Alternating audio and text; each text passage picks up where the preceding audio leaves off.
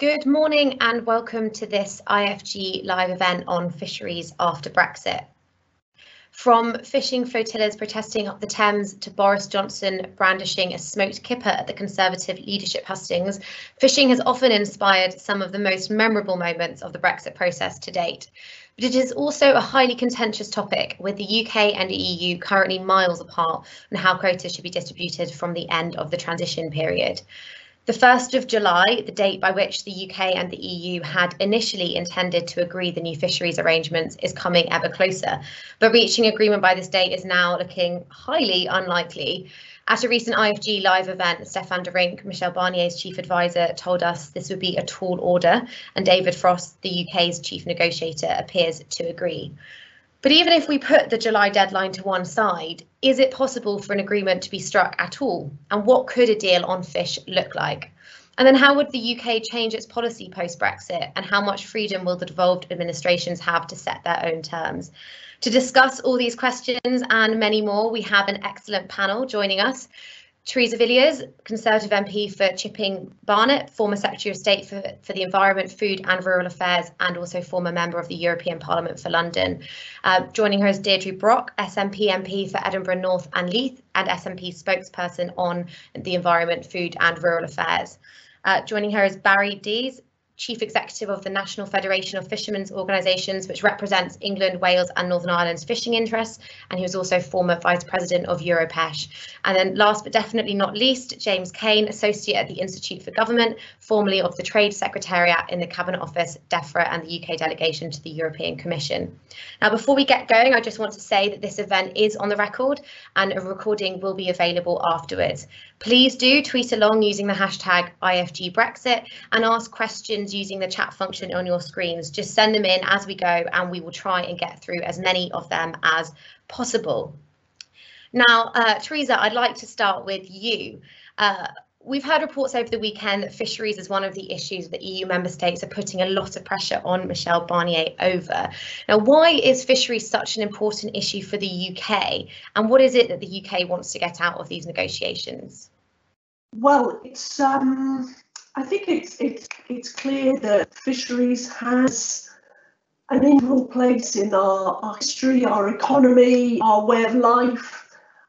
It has just huge cultural imports for us as an island nation.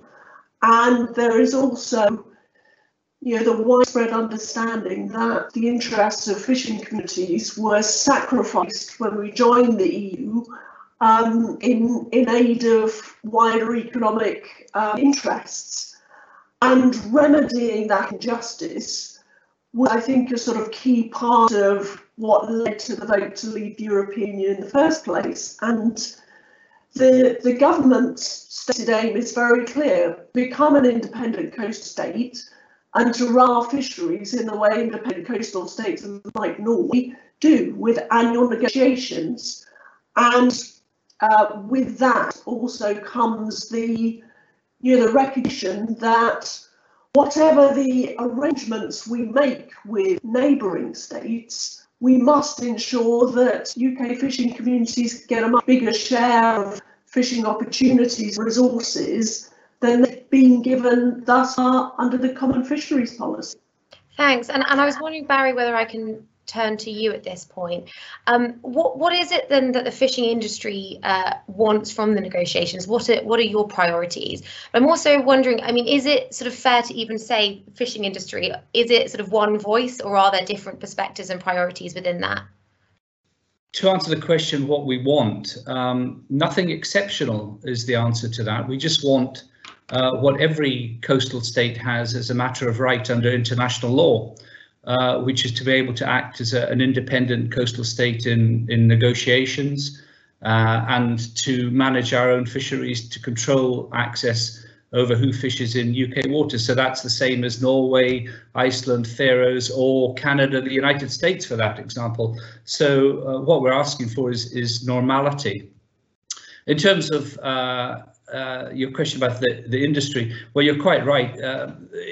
It is an industry, but it's many different industries, different sizes of vessel, different target species, different ranges. But I think right across the industry, there's a general recognition, as Teresa spelt out very clearly there, that we got a very bad deal back in 1973, and there's an opportunity to redress that now. Great, thanks very much. And Deirdre, if I turn to you and bring you in here, so what is it that the SNP are looking for in the negotiations? Obviously, we know that Scottish fishers land more fish than the other three nations put together, so clearly very important to the Scottish government. And sort of, do you agree with what's been said? Have you got anything to add in terms of your priorities? Well, obviously the fishing industry is extremely important to Scotland. As you say, it forms a huge part of the total take from the UK. I think there are a number of issues around this. Obviously, the SNP government would like to be much more involved in negotiations over this area, because it is so important to the Scottish GDP. But I think we need to remember too that the UK is not going to get everything its own way. Now, I'm assuming that some sort of arrangement will be agreed, because the product is very important to Europe, and we are keen to sell our product to what is the world's largest single market on our doorstep.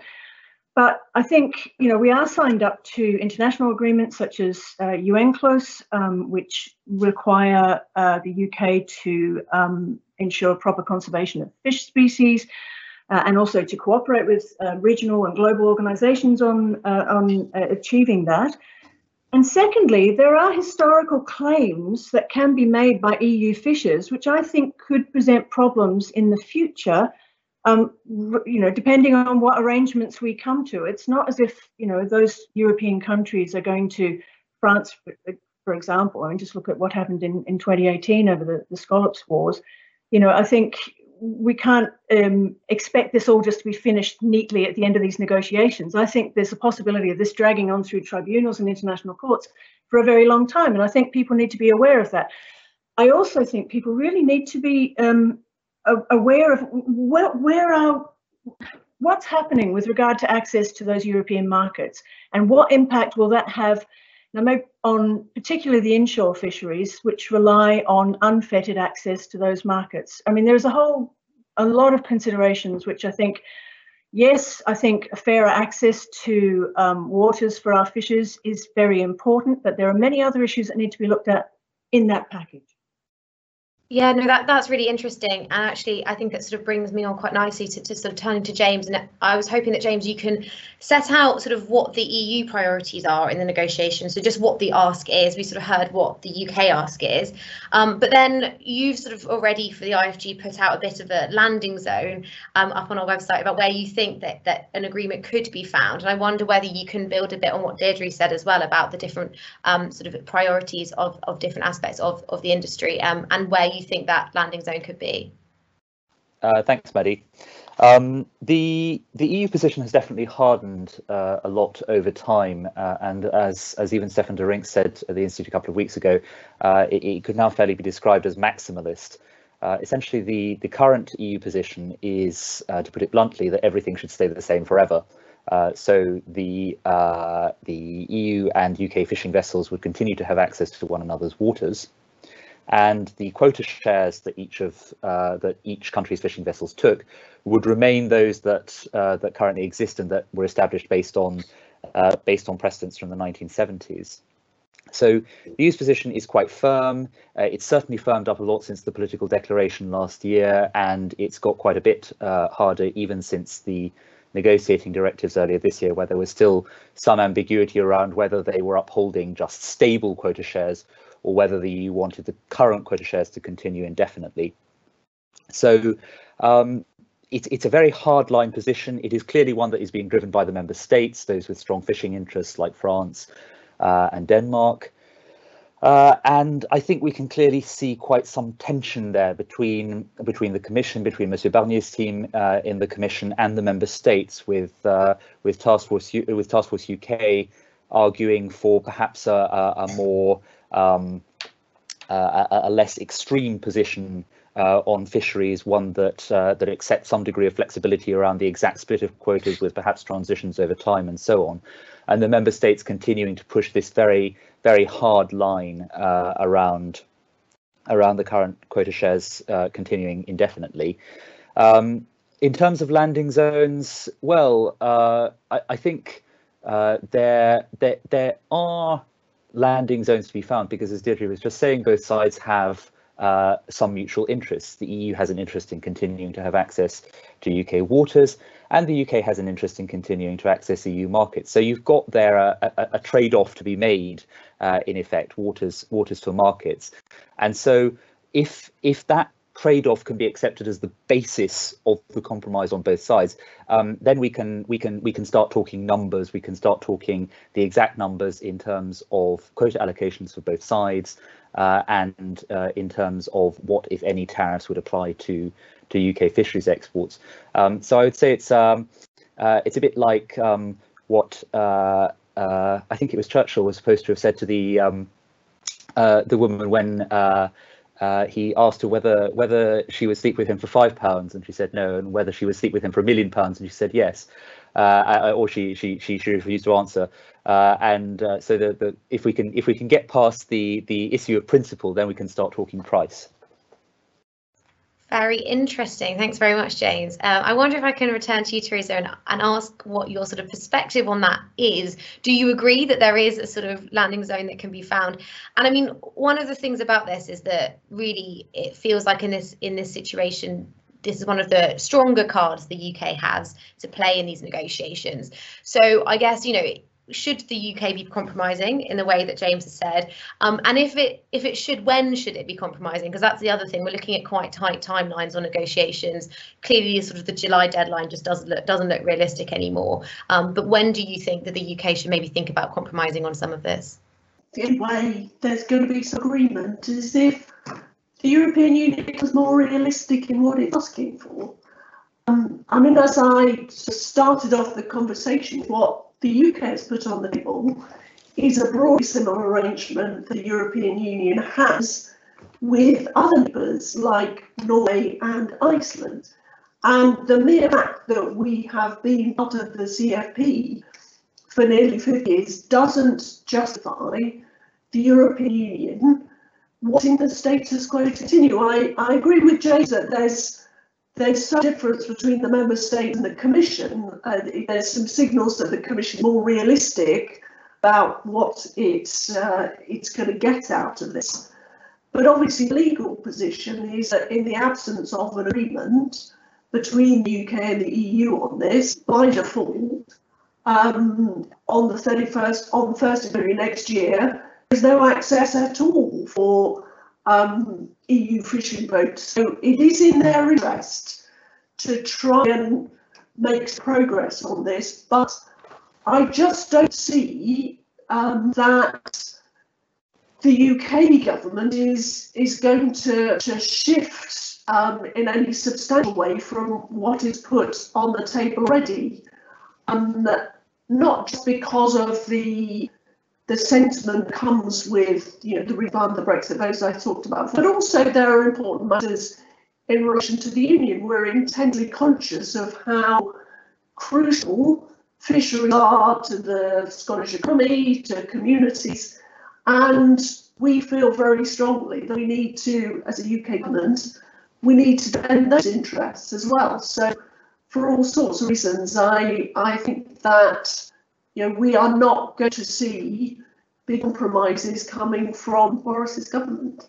Thanks for sharing that. I mean, if I turn to you, Barry, and I'm also going to bring in a question from the Q&A as well. So James sort of talked a bit about where a compromise can be found, and Chris Horseman has also suggested something. He said one compromise solution would be a phased transition from the CFP status quo to something which is more closely based on zonal attachment over a period of several years.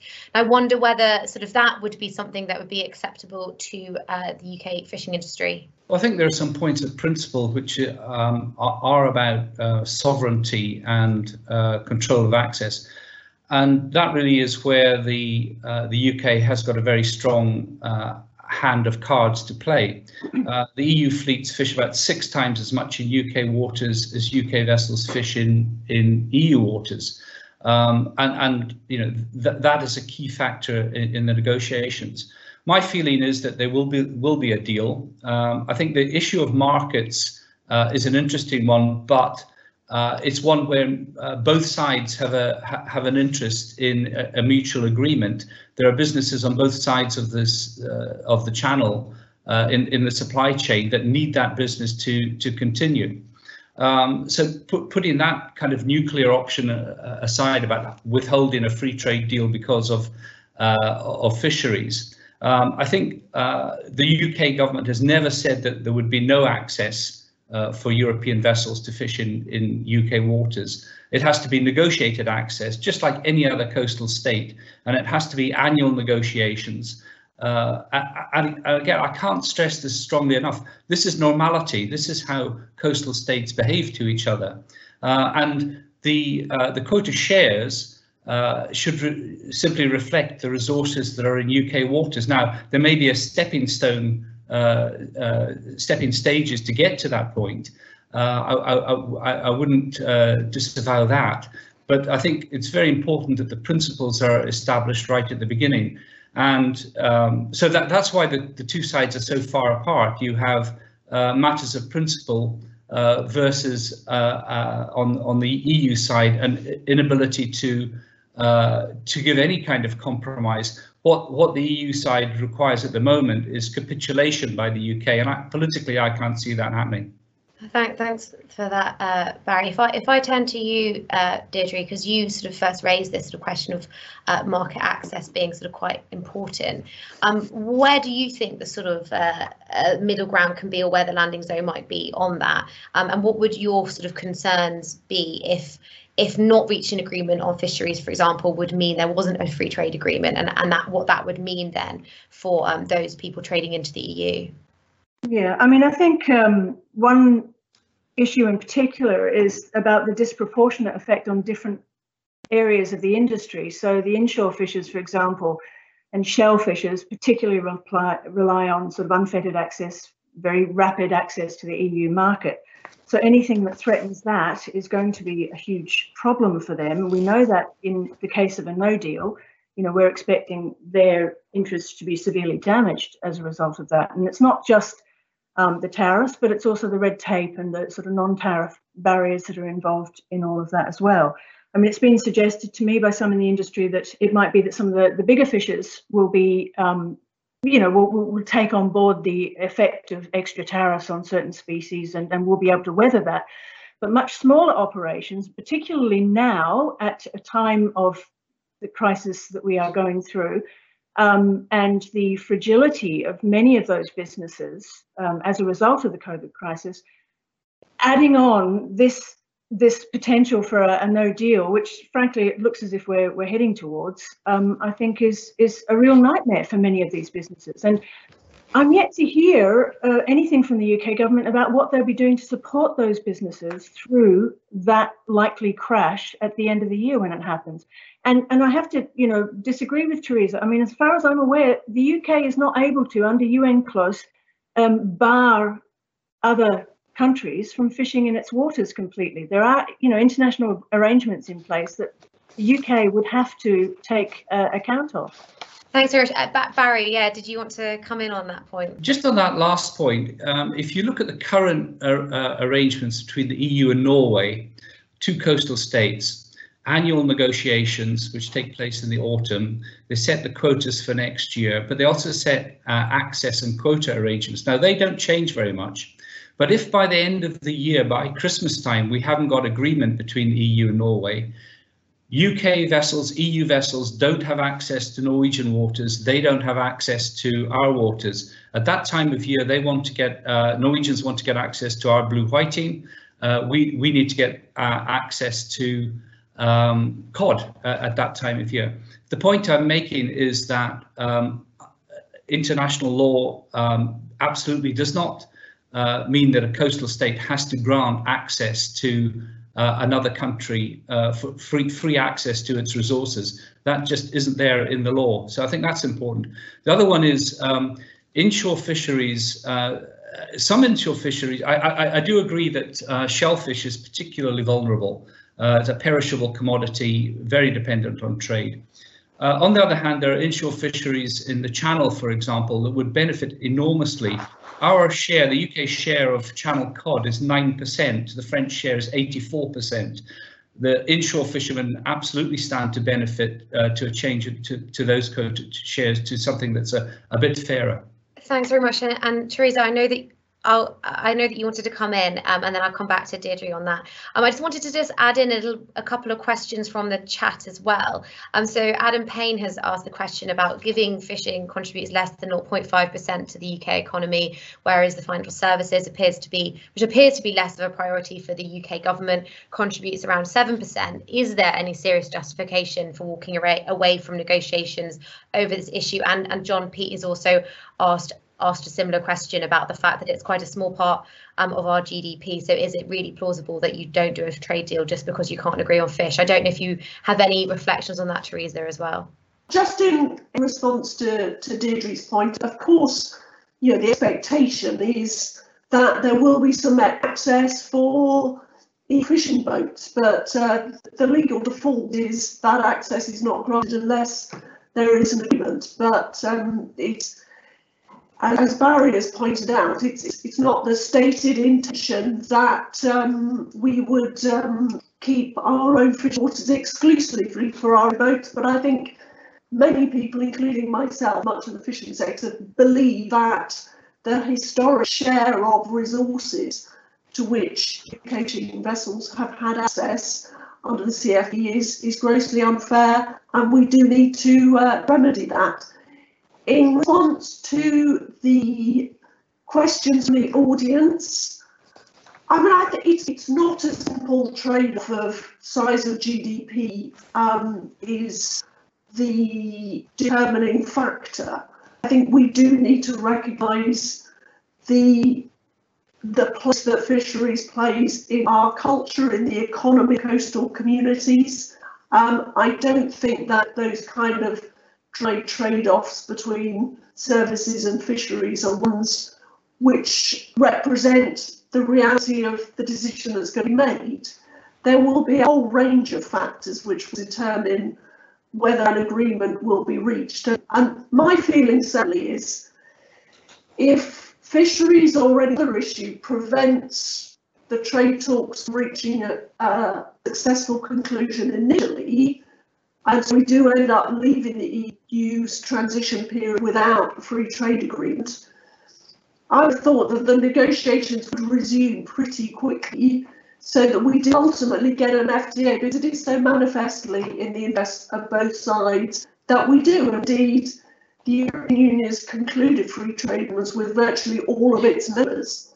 So it would be a bizarre outcome if the one neighbour that they denied that to was a country with whom that they had a very close long-standing relationship and which is a massive market for their exports. So whilst I acknowledge that the issues are difficult, fisheries and on services as well, and the city, and they may prove intractable in the time we have available to get an FTA in place by 31st of December. But I believe strongly that there will be an FTA, it's just a question of when. But coming back to the point about inshore and shellfish, of course, if we were to leave without an FTA, and if there were, obviously there are significant complexity to compliance regulations for shellfish. Obviously, the government would need to do a huge amount of work to prepare that sector for compliance with new formalities. A lot of that work was done prior to the possibility of leaving without a deal at all. But certainly there is, I think, even more that needs to be done to prepare the fishery sector for the kinds of formalities that they will need to comply with at the end of this year. Frankly, even if we do get an FTA, there will still be SPS and customs formalities which our exporters will need to be able to handle. So it's important that the government accelerates work on that kind of thing. Thanks very much. I might just, before I come to you, Deirdre, just bring James in for a moment. I was just wondering, James, whether you can sort of just sketch out for us what sort of no agreement at the end of the year would actually mean, just in terms of the sort of processes that would then involve. And I think it would be quite interesting to get your thoughts on what Teresa just said about the fact that certain checks and formalities will be needed at the end of the year anyway, and sort of how that would work. Thanks, Maddie. I think Teresa is quite right. If you look at what are called SPS sanitary and phytosanitary requirements as they apply to shellfish, if you look at the current EU negotiating text, that does next to nothing on simplifying SPS requirements for shipments from the UK into continental Europe. So to a very great extent, it doesn't matter all that much for the purposes of health certification and so on, whether the UK leaves with a deal or not. Looking at the EU's draft text at the moment, the only thing that will really hang on whether or not there's a deal is the question of tariffs, and the effect of those tariffs will differ enormously depending on how high the tariff is for a given product. So, for instance, if you look at salmon, which is by far the UK's largest fish export, you've got a tariff on fresh salmon of 2%, you've got a tariff on smoked salmon of 13%. The tariffs are different for every species of fish and often for different preparations of fish, whether it's smoked or salted or whatever. So, and then also you have to consider the impact on the market. So Scottish smoked salmon is a premium product. There's a question mark over whether demand for it would remain quite strong, even if the price did go up by 10% or so due to the imposition of a tariff. So that would be the main difference, I think, if the UK leaves without a deal at the end of the year. And it is quite difficult to predict in advance what the implications of that would be for the fishery sector as a whole. And I think it's for that reason that a lot of the different groups that have tried to model the impacts of that have come out with different results. So if you look at a study that was done by Wageningen University, which is a very well-known agricultural research institute in the Netherlands, they suggested that if the UK leaves without a deal, fisheries would gain about, I think, £460 million and would lose about 500 million. So it's a net loss. If you look at the study that the New Economics Foundation did, they find a gain in profits of about 35–40% for UK fisheries if it leaves without a deal. And then, of course, as Barry was saying earlier, you've got a highly differentiated sector. You've got many industries inside one industry, and so the implications for all of those would be quite different. I don't know whether that answers the question. It almost says that the question is rather difficult to answer. Yeah, it does seem that way, but thanks for trying to shed some light on it anyway, James. I was just going to come to Deirdre because I think you wanted to come in on the point around no agreement at the end of the year. Thank you. Thanks, Maddie. No, I was just really quickly on Norway being mentioned. As I understand it, Norway negotiations only involve about 6 species of fish, and there are something like 75 species in UK waters. So that maybe makes it slightly less complex than the sorts of negotiations the UK would be having. There was a report out very recently from the Strathclyde University, and it was around the environment and the importance of sustainability of fish stocks and so on. But it pointed out a high proportion of the apparent disparity between the total UK share of catches and the reliance of EU vessels on UK waters was down to really just 4 species. And I'd be interested to hear Barry's point of view on that. Herring, mackerel, blue whiting and sand eel. So, you know, that, yeah, I'd be very interested to hear Barry's point of view on that one, because it's an interesting point to make. And I'd really like it. I hope we get a chance to talk about the sort of environmental impact of the CFP as well at some stage, because I think that's a really important element that we mustn't leave out of this discussion. I mean, on that Strathclyde study, it focused strangely on the pelagics in the North Sea. So it's one very particular part of the fishery. If you widen that out to the bigger picture, I mentioned Channel cod 9% share previously. Celtic Sea haddock, our share is 10%. French share is 66%. Most of that haddock is caught in UK waters. Certainly, this varies by species, by stock. There are different percentage shares. Some of the UK shares aren't too bad, not bad at all. On the others, there's a gross difference between what we get under relative stability, historic rights, and what we would expect if the shares reflected the resources in our waters. I just wanted to go back to the timing of the negotiations. So July looks like a goner for a deal. September, October, I think, will be an important turning point, because at that stage we have to think about the negotiations for next year. Setting quotas works on an annual cycle, so we'll have the scientific advice very soon. And then there's the question of, whether there's a framework agreement on fisheries or not. There's going to have to be an agreement for 2021. And in those situations, the total allowable catches, access arrangements, quota shares, quota exchanges, all of the ingredients are there, but without a framework agreement. We could, if necessary, do a framework agreement on fisheries further down the road. But the need to set quotas and access arrangements for next year is going to happen anyway. So I think that's an important factor in the thinking about the timing. Yeah, definitely. And actually, Barry, while you're sort of on the mic, as it were, there are a couple of questions that have come in from the Q&A that it'd be interesting to get your thoughts on. So the first is from Emilio from Politico.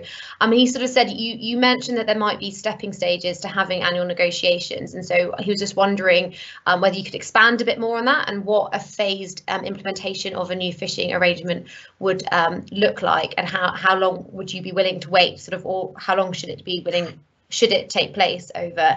And then another one from Joe Barnes, who's a Brussels correspondent at The Express. I'm just interested, I think, on what numbers the UK fishing industry would actually be happy with in terms of quota shares. So is there a sort of a landing zone, I guess, for you from that perspective, what your priorities in that space is? So he sort of said, given the channel would likely be split half down the middle, would 50-50 be the only acceptable position, or is there a position where UK fishermen could accept a 30-70% split in favour of EU boats, because it is still a much larger chunk for UK vessels, because you sort of mentioned the EU share of channel cod being 91%. Well, first of all, clarification, I most definitely didn't say that there would be stepping stones to annual negotiations. I think that annual negotiations are the norm between coastal states, and that's what we have to move to immediately. What I did indicate is that there could be stepping stones to the revision of quota shares to move into the next question. I could quite easily see that a period of adjustment takes place, stepping stones to different shares. It's very difficult, in fact, impossible to give it one figure because of the reasons that were discussed earlier. Some of our quota shares are okay, some of them are very much not okay. And there are other factors as well. Because of the landings obligation, some fisheries are in threat of choke through lack of a particular species. So I would imagine that we would want to give priority to those. So those are the kind of questions that would work into some kind of formula. But I think it's very important that the UK establishes right at the beginning that this is stepping stones to a final destination, and that final destination is where our quota shares reflect the resources that are in our waters, as Norway does, as Faroes does, as Iceland, etc., does. Thanks for clarifying that.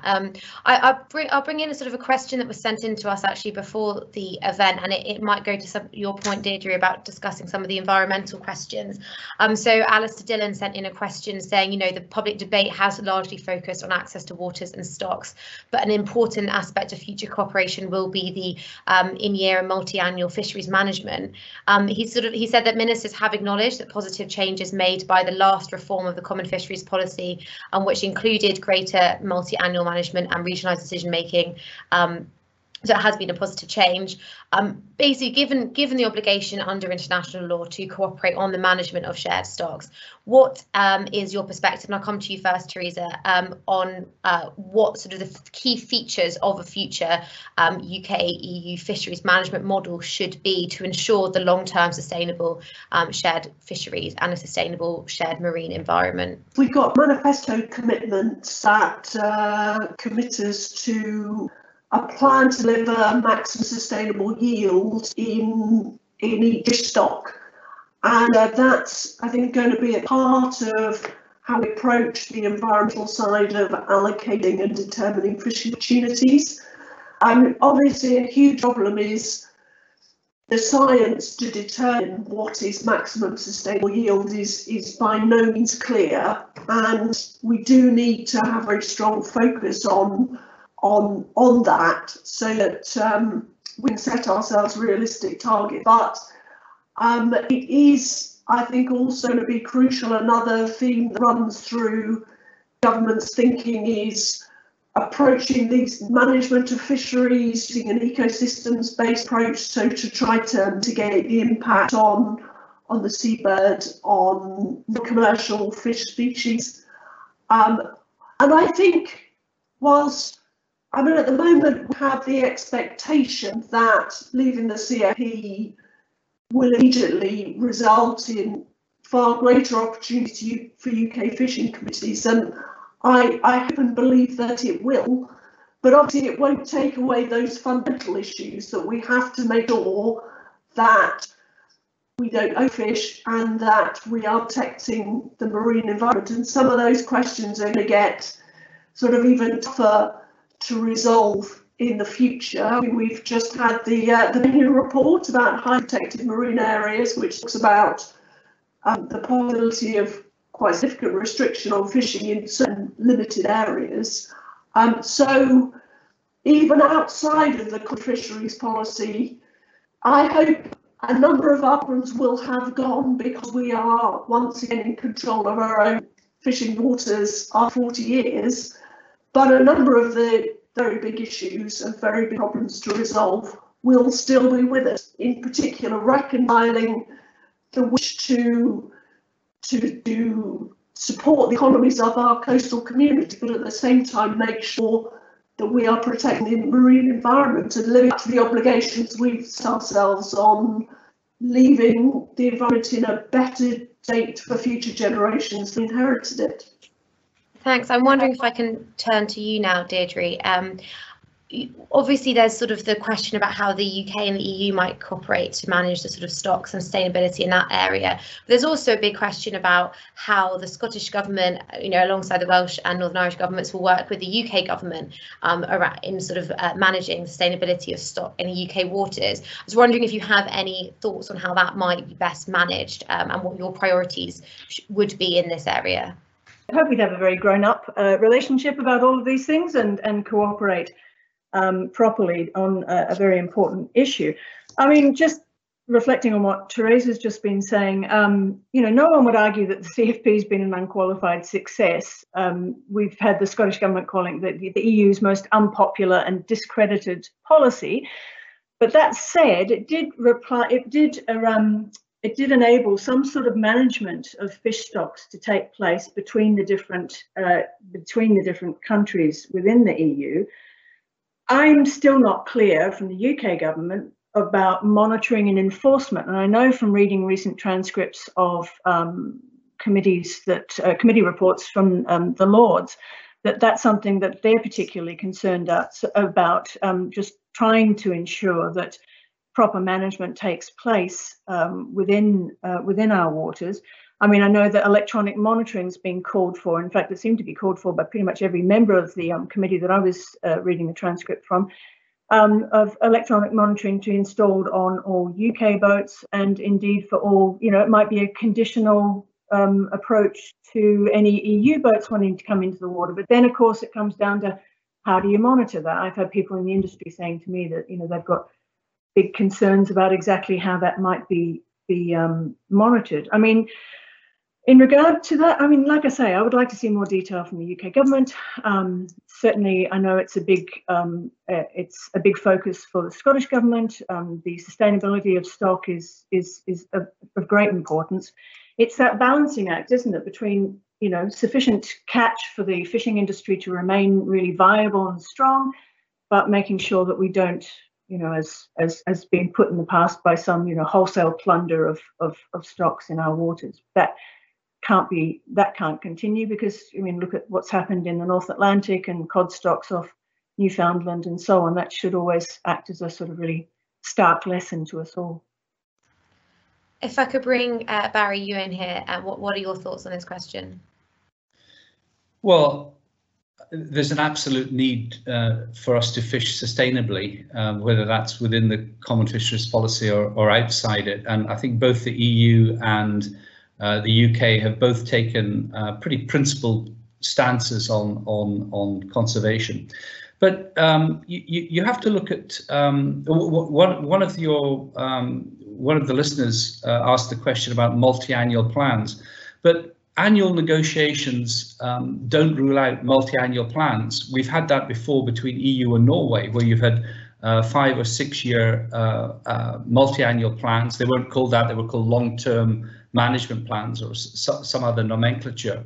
But the point was the same, that you have a framework and you have the scientific advice. And actually, if you look at the North Sea stocks, which have been jointly managed on an annual basis by the EU and the UK, with the exception of North Sea cod, which has got some particular environmental conditions associated with it, we've done very well. On the whole, since the year 2000, the stocks have been on an upward trajectory. Some of them are quite spectacular, like North Sea Place, which is at the biomass is at a historic high. So I think that we've actually done quite well. Cod is an outlier. Cod stocks, the scientists tell us, are moving northwards by about 12 kilometers a year. So there's a wider change going on there. That's the fundamental difficulty there. But absolutely, if we don't have sustainable fishing, we don't have the stocks on which the economy is based on. Thanks for that. Before I come to you, Teresa, I just wanted to bring James in for a moment. I was wondering, James, I mean, are there any sort of international agreements that will impact on how the UK can manage its sort of fisheries after leaving the EU, sort of apart from the sort of EU-UK agreement that might be struck this year? The main one, Maddie, is the UN Convention on the Law of the Sea, which Barry and Deirdre have already mentioned. That is, it's a very large convention. It covers a number of issues other than fisheries. In its relation to fisheries, it places obligations on states that share stocks. So, for instance, stocks of herring that are shared by the UK and its European neighbours, to cooperate in the management of those stocks. There is an obligation there to reach some form of cooperative arrangement for how to manage those shared stocks. Like many UN agreements, the enforcement mechanism for that is not the strongest in the world, certainly nothing like the European courts. So I think what I would say there is there are these obligations to cooperate on the management of shared stocks. There are the obligations to allow other states access to parts of the stocks in your own waters which your own fleet doesn't have the capacity to harvest.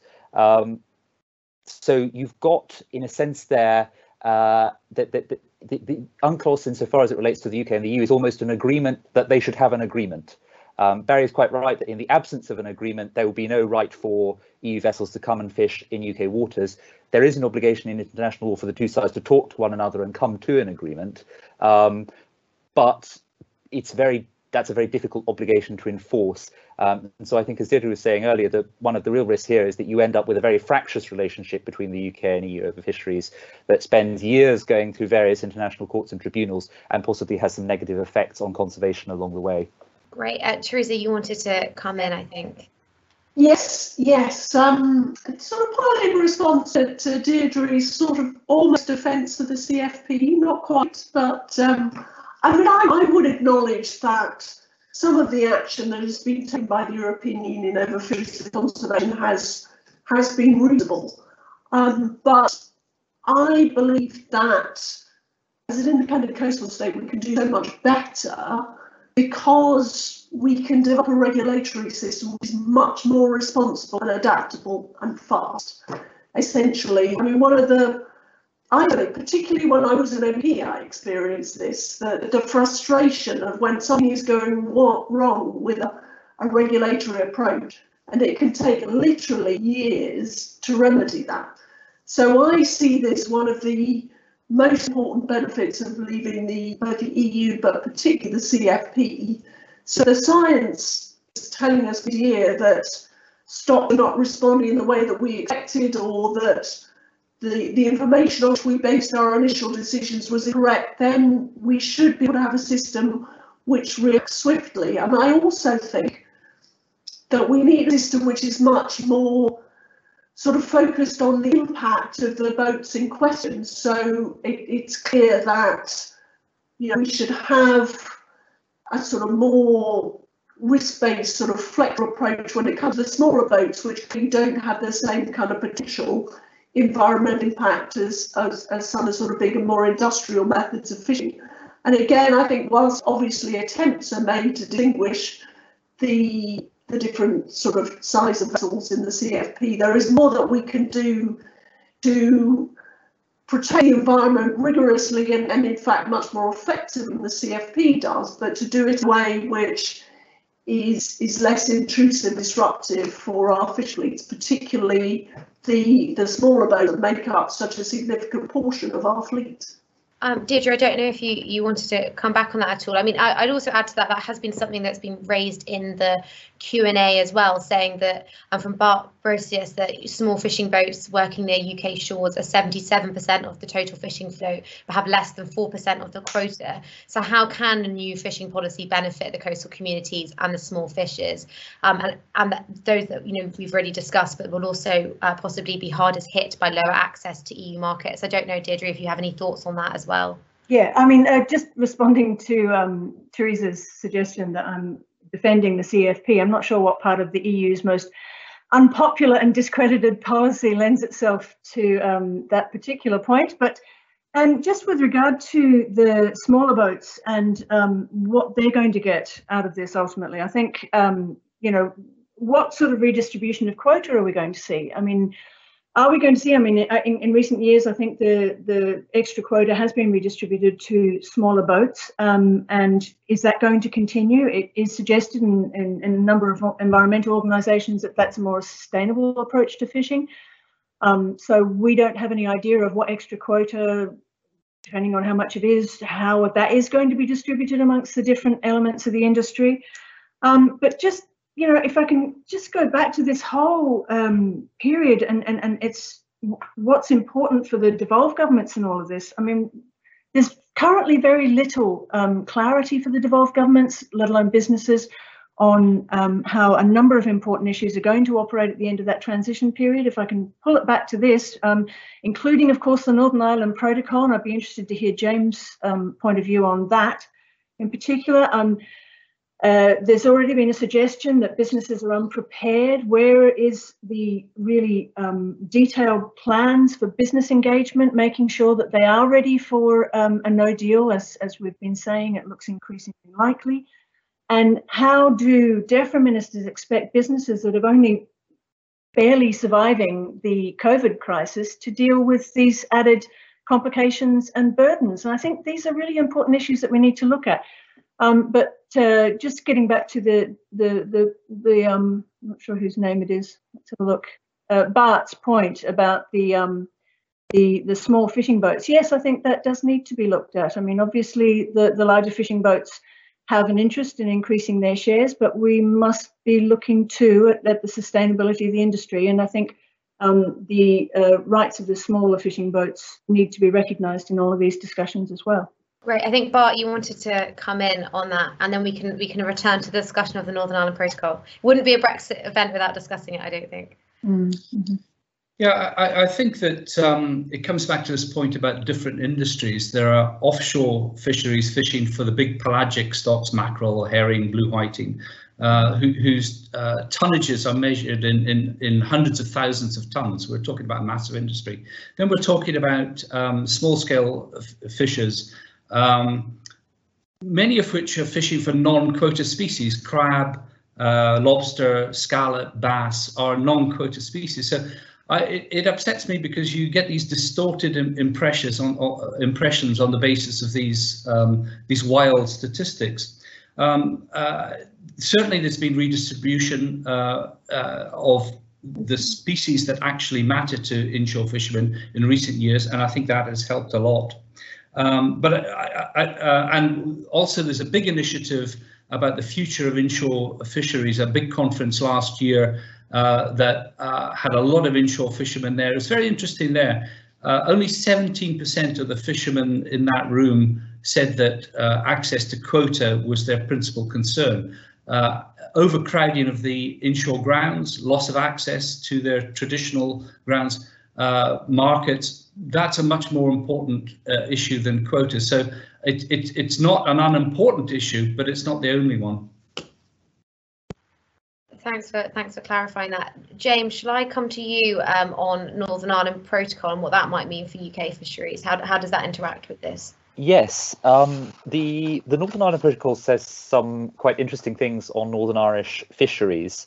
As is well known, the basic structure of the Northern Ireland Protocol is that Northern Ireland has to apply the full body of EU customs legislation, including the EU's common external tariff, unless a good being moved from the UK into Northern Ireland, sorry, from Great Britain into Northern Ireland, is not at risk of onward movement to the EU. And there's a slightly complex technical definition of not at risk, which has bits that still have to be worked out by the Joint Committee.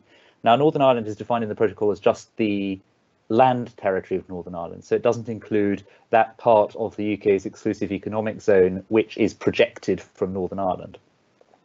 And so what the protocol does is it provides that the Joint Committee has to discuss the conditions on which catches of fish which are landed in Northern Ireland are to have tariff-free access to EU markets. And there are some quite big questions still to be answered there around what exactly, well, first of all, they need to agree on what, if any, tariffs are to be applicable. And secondly, they need to agree on what procedures will have to be fulfilled, because if you look at the protocol at the moment, one possible reading is that every fish landed in Northern Ireland immediately has to submit a customs declaration because it's entering entering that part of the United Kingdom to which the protocol applies. That would clearly be undesirable, and so that's definitely something that the Joint Committee needs to discuss and work out a practical solution for. I wonder, Barry, whether sort of in your capacity of representing fishers of Northern Ireland as well as Wales and England, whether this has been a sort of concern raised by members at all, or how the NFFO are sort of interacting with it. It's a concern because there are a number of uncertainties that are left hanging there, as James has alluded to. But the overall impression is that these are things that can be managed, these are things that are not fundamental. And the fishermen of Northern Ireland are very much in line with the rest of the fishermen in the UK about the general objectives about leaving the common fisheries policy and the advantages that would follow from that. Okay, great. I will bring in another question from the Q&A. I think, Teresa, I'm going to ask you this if that's okay. Simen Svenheim, sorry, from the Norwegian Embassy has asked, he sort of said, when the UK becomes an independent coastal state, it would not only have to negotiate with the EU, there are other important coastal state partners, Norway in the North Sea and several others in the coastal state negotiations on pelagics. I think I've pronounced that right. Sorry if I haven't. For instance, compared to how the EU has been doing these negotiations, is there anything that you think the UK could do different when it comes to dealing with non-EU coastal states? I think it will be very important for the UK to engage energetically with non-EU coastal states. There are obviously quite intense negotiations in preparation for a possible no-deal exit, which resulted in various agreements. But I think in our discussions with Norway, Iceland, the Faroes, etc., we'll be sticking with the general principle that when it comes to shared stocks, that the UK share of fishing opportunities should reflect the resources of UK waters. And we'll certainly look to see if there are ways in which we can improve on the same discussions that the EU had with its neighbours over the years. But at the heart of it, there is that principle that we should cooperate to manage shared stocks, but we should have a fair division of the fishing resources, fishing opportunities that come with those shared stocks. And I think working intensively together on the environmental and marine protection issues is also going to be very important in terms of our relationship with our neighbours. Deirdre, I wonder if I can bring you in on this point, sort of what how the Scottish Government might want to be involved in that as well. Yeah, I mean, the Scottish Government would certainly want to be involved in any of those discussions. It's at times a little difficult for the Scottish Government to get involved in UK government trade negotiations, particularly, despite the fact we've been asking for that ability for some time. But, you know, I would imagine, I mean, Scotland's relationship with the Scandinavian countries, in particular in the areas in the sort of northern part of Scotland, is always close and is developing further all the time. So I would imagine we would be doing our very best to find a form of cooperation between all of the countries that have an interest in those areas, for sure. Barry, you wanted to come in? Yeah, my understanding is that draft agreements with countries like Norway and Faroes are already well advanced and are, you know, a lot easier to do than negotiations with the EU, because we share many of the same principles of how coastal states operate. I think in future, I think there's an expectation of continuity there.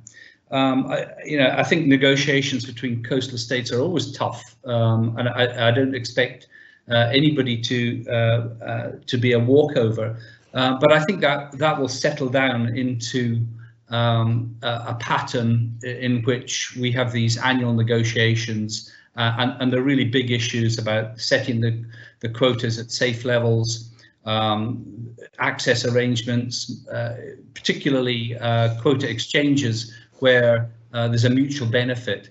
I think that will all be part of the picture in the future. But my understanding is that is already well advanced. Well, I think sort of on that positive note, I think we might wrap it up there for the moment.